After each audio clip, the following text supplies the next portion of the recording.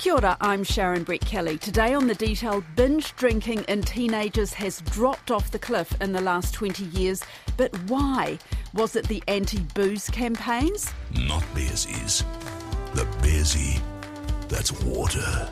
The health messages? The link between alcohol and cancer is stronger and broader than realised, according to a new study out of Otago University. The parents? But we're just encouraging parents to be more aware of what their kids are picking up on, because bottom line is kids absorb mum and dad's drinking. Or is it just not cool anymore? Well, that's exactly what Jude Ball has been looking into. She's a research fellow at the University of Otago in Wellington, and she's just published the first New Zealand study into the reasons for the decline.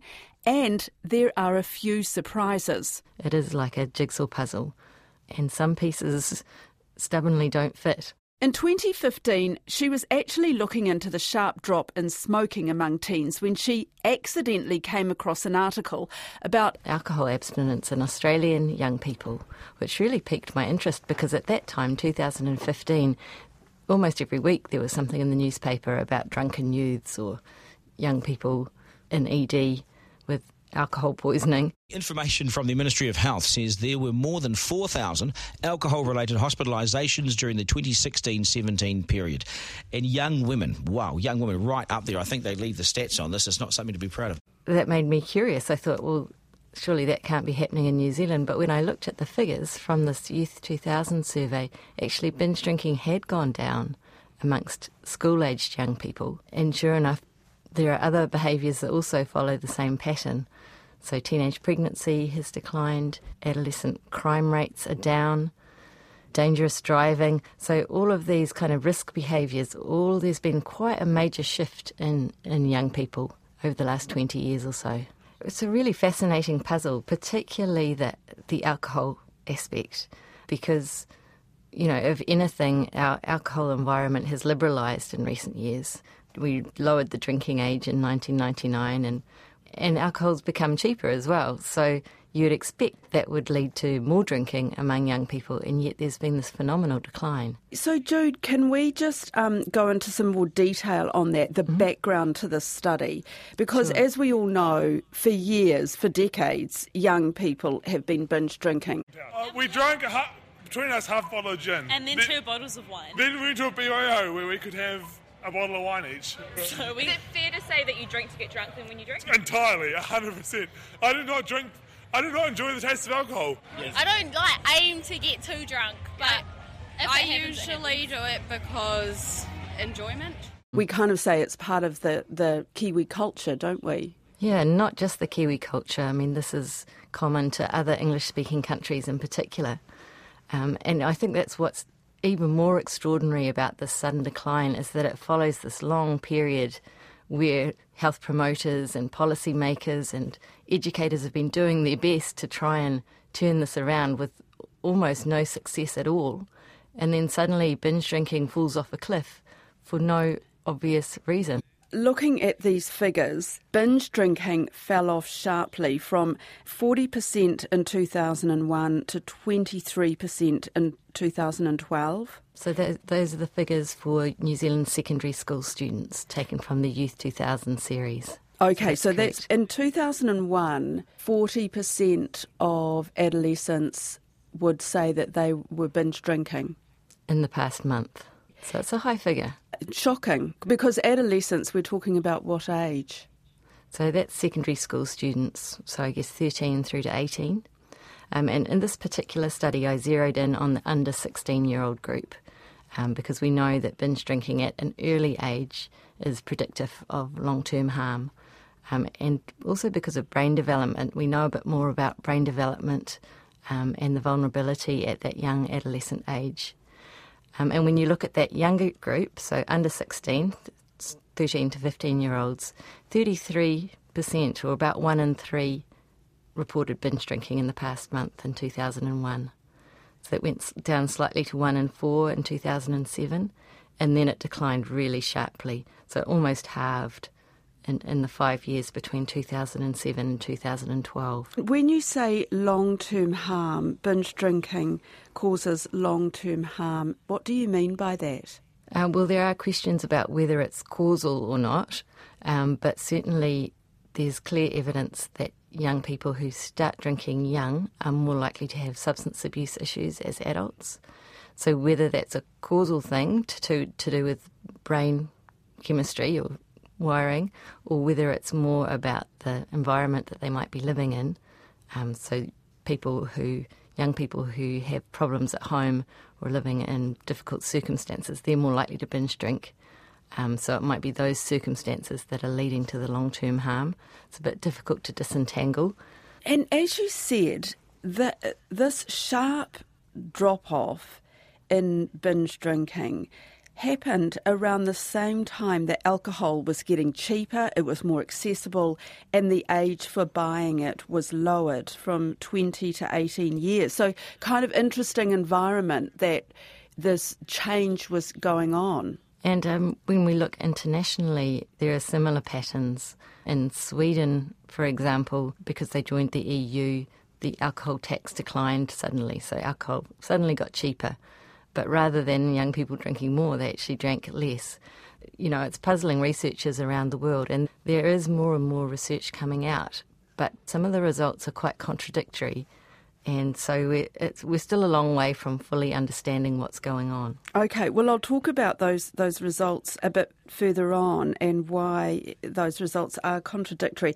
But did you go in with some of your own ideas? I'm looking at your paper here and talking about parental monitoring, family attachment, academic aspirations equals lower binge drinking. Yeah, so there's a whole lot of risk and protective factors that we know are associated with binge drinking.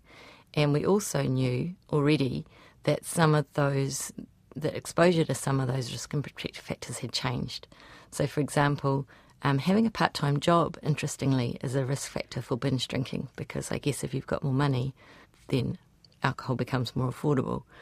And we knew that the proportion of secondary school students with a part-time job had fallen dramatically over this period. We also knew that parental monitoring had increased, so that means parents knowing where their children are and who they're with at all times. Helicopter parenting. Yeah, so parents do keep a closer eye on their teenagers now than in the past. So that's a measurable change over that period. There's also been changes in the school setting. So I went to school in the 80s when caning was still the thing. And happily we've seen a real shift from a more authoritarian style of schooling and school structure to a much more supportive style. And again, that's measurable in the data. So young people are much more likely to report that teachers treat students fairly. They're more likely to report a sense of belonging at school, and they're more likely to report that they plan to finish school to the end. So that's been a big shift. Young people are staying at school longer. And I guess over that time, there's been so much more awareness about the impact of binge drinking. Yeah, I think that is something that's really changed. And I think the link with cancer is quite new. For those that enjoy a tipple, the latest internationally published paper may stop you reaching for that next glass. Everyone always knew that alcoholism was bad for your health, and, you know, if you drank super heavily, you were going to destroy your liver. But I don't think there was an awareness that the kind of casual binge drinking that's normal in New Zealand society, that could also be damaging from a health point of view. I mean, it might give you a hangover, but now, yeah, we're much more aware of cancer risk. Also, I think there's more awareness of the social harms, you know, the link with violence and domestic violence. Certainly the link with road safety. You know, we've had probably 30 years of advertising campaigns. Oh no, George is driving. He's too wasted. I should say something, but I could look dumb in front of Monique. Which have really shifted the culture around drink driving. No, you're too drunk, bro. Just crash here. So I think all of those things have fed into a bit more scepticism about whether alcohol is always a good thing. Legend. That takes us to the conclusions of this study. What did you find? What we were interested in finding out is whether some of those contextual changes around what young people are doing with their leisure time, their relationships with family at home, and their attachment to school because we've seen big shifts in those factors, we wondered whether collectively they might help to explain this decline in binge drinking. And we were also curious about alcohol-specific factors, like changing attitudes to drinking. And what we found is that the alcohol-specific factor, which was attitude to drinking, was by far the strongest explanatory factor for this decline. And were you surprised about that? I was surprised that the contextual factors, which some of them had really shifted quite a lot in that period, in that 11 years, and yet they were very minor, had very minor impacts in terms of binge drinking decline. So I expected that to be bigger. When you say attitudes, do you mean that it's not cool to get drunk? Well, the question that young people were asked is it okay for people your age to drink alcohol regularly? So the proportion that answered yes declined massively over that period. And so, interestingly, that question wraps up two different things. It's attitude to alcohol per se, but it also measures the age at which it's okay to drink, according to young people. And another clear factor in this whole picture is that young people are starting to drink later. They're starting to smoke later. When you say later, what age are you talking about? When you look at the average over time, it's shifted. The average is shifted by maybe a year or a year and a half, so it's not massive, but it means that instead of typically starting to smoke in year 10, fourth form, and we're talking about maybe 14 or 15? Yeah, 14 or 15-year-olds. People are more likely to start smoking in young adulthood now than they used to be. Right. And anywhere in between those ages. But it means that our measure at year 10, 14 and 15 years, we've seen this massive drop-off, but partly that's a delay. It's not necessarily that those fourth formers are never going to become smokers, but if they become smokers, they're going to do so later. And there's a little bit the same, although not as intense, but a bit of a delay effect with binge drinking as well. Mm-hmm. So we see much bigger declines in the under 16 age group than in the 18 to 24s, say. Still a decline in that older age group, but not as dramatic. And another fascinating thing about this topic is it's quite different from adult trends. So we're actually seeing increases in hazardous drinking in the 25-plus age group in New Zealand, and in every age group, I think, until you get to about 75. And that's probably about, the boozy teenagers from the 80s and 90s growing up and continuing on their heavy drinking habits. Being boozy adults. Mm-hmm.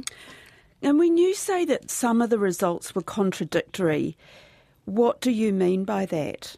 There's been studies overseas that seem to show that one of the big factors is that young people are spending less unsupervised time with their friends.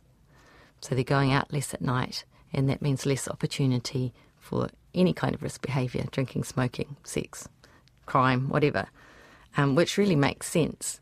And we expected to see, so one of the variables we looked at was time hanging out with friends. And we expected to see a big change in that and a big link to the binge drinking decline, and yet we didn't. So it could be about the question that was asked. The question was quite broad. So it asked how much time do you spend on a typical day, but it didn't ask whether they were supervised or whereabouts they were hanging out with their friends, and it didn't even specify whether it was face-to-face. So possibly in the later cohorts, young people might answer that they're hanging out with their friends when they're actually, on a chat room with them. Mm. So it could be that our measuring was just not very good, and that's why we didn't pick that up as a key factor. So let's recap. So far, we have studies that young people aren't binge drinking like the previous generations. They're not smoking as much either, or indulging in other risky behaviour. They're being sensible, staying children for longer, hanging out with their families. It's probably because they're all at home on their screens, right? Well, it's more complicated than that. There are multiple studies showing that parents' attitudes and behaviours around alcohol in particular have changed. So parents are on average, are less permissive than they used to be and less likely to supply their teenagers with alcohol, because parents are one of the main suppliers of alcohol to young people. So studies in the Netherlands and Australia, for example, have shown that those parenting changes are a really big driver of the decline in binge drinking, but that's something we haven't tested in New Zealand yet. Oh, okay. But one really interesting finding that I'm totally scratching my head about was that, so young people were asked, do your parents drink or smoke or use cannabis in the home? And the proportion of young people who said their parents drink at home fell enormously between 2001 and 2012, even though in the general adult population drinking hadn't declined greatly. So that leaves me wondering, wow, are parents more aware of their modelling of drinking behaviour and are avoiding drinking at home in front of their teens? That's interesting, yeah. Or, I mean, maybe it's a financial thing that families with teenagers in the house are, really feeling the financial squeeze and alcohol is not on the menu anymore. But it's really interesting, and it could be part of a constellation of parental changes, behaviour changes that might be behind this trend, but it's not something we've been able to look at yet. No. And what about time spent on screen? Because in that period of time, that has increased hugely, hasn't it? Yes, it has. So that's a really popular idea to explain this big shift in adolescent behaviour that we've seen. And it does, on the face of it, it really makes sense. But this is where some of the findings are contradictory. So there are several reasons why that explanation is not satisfactory. First is that the declines began before social media was really widely used among young people. So it's around 2008, 2009 that social media really took off. And smartphones, of course, are even later, more like 2013. Whereas the decline in binge drinking started more like 2001, 2002. But it did really accelerate during that period when social media was taking off. But one of the other curious factors is that although this pattern of declining risk behaviour is common to many Western countries, all of the English-speaking countries and much of Europe, but there are outliers like Italy, for example, where they haven't seen a decline in binge drinking. In fact, I think it went up over this period. And of course, young people are spending more time on screens there as well, so it doesn't seem to be a direct cause and effect thing. And the other research finding is that, in fact, screen time and binge drinking are complementary rather than substitutes for each other. So young people who spend more time on their phones or using social media are more likely to drink than those who spend less time on their phones. So it doesn't make sense that more screen time would lead to less heavy drinking. Yeah. Oh, that's so.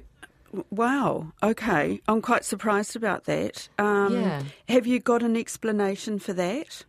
That the kids who spend more time on screen also tend to do binge drinking? Partly it's because they're more social kids. Are they? Or young people who are highly social are likely to spend a lot of time on social media, and they're more likely to drink with their friends. There's also an income factor, but studies have tried to control for those kind of confounding factors and still find a link, and that could be due to exposure to advertising and imagery on social media that promote or glamorise drinking. What about the school decile thing, whether you live in a poorer community or whether you come from a wealthier community? Does that have anything to do with whether you might be a binge drinker or not? Well, it's interesting that you ask, because when we look at smoking, for example, there's a huge social gradient. You're much more likely to smoke if you go to a low decile school or live in a low-income community. But we don't see such a strong gradient with binge drinking. It's in this age group, it's quite common across the whole spectrum. And what's interesting about the decline is that is also across demographic groups, across ethnicities. Which is kind of unusual. Like typically when health behaviour changes, if we think of adult smoking, for example, typically it changes among the well-educated first and then flows through society, whereas this change amongst young people has been very rapid and across the board, which tends to suggest, something in the environment changing rather than people becoming more aware of risks. Jude Ball is now seeking funding for qualitative research to look at changes in youth culture in the last 30 years and the place that drinking has in young people's lives. But if you thought teenagers are simply switching from drinking and smoking cannabis to smoking pee, that just doesn't show up in the data. And it's too soon to say that this generation is risk averse. She says more research is urgently needed because there's a bit of a sting in the tail to this trend. These massive declines that we've seen have tailed off. They've plateaued, and we're even seeing some signs of rising trends in drinking and smoking. So it is urgent to understand what on earth was going on to create this incredible decline, because we need that knowledge to make sure we don't see smoking and drinking take off again and return to the levels we were seeing in the late 90s. So hang on, so there has been a rise in some of this behaviour? Very tiny rises, so whether it's just a blip in the statistics or whether it's the beginning of an ongoing trend, we can't say yet. So this could be just this weird sort of blip and that will revert to some old behaviour? Well, we just don't know. No. So that's the frustration of not having a full understanding of why we've seen this massive shift. It makes it very difficult to predict what might happen next. I mean, if it is about teen culture and teen fashion and what happens to be cool, we could very well see, a big upswing again. But I'd say if it's more about policies and maybe parental behaviours, then, that's more likely to be a long-term change that will be sustained and can be, further supported through policy and social marketing and so on. One of the most fascinating aspects of doing this research for me was realising that a lot of the myths we have about the past being better, that young people were more respectful or that family life was better in the past, they really don't stand up to scrutiny. So there have been some really big improvements in family life and in school life and in teen behaviour, and I think it would be great if young people got a bit more credit for being more responsible. Yeah, young people get a lot of bad press. I don't think they deserve it. That's it for today. I'm Sharon Brett Kelly. The Detail is brought to you by newsroom.co.nz and made possible by RNZ and NZ On Air. You can get us downloaded free to your mobile device every weekday from any podcast platform. And if you're using Apple, leave us a rating so other people can find us too. Today's episode was engineered by Jeremy Ansell and produced by Alexia Russell. And thanks to Jude Ball. Mā te wā.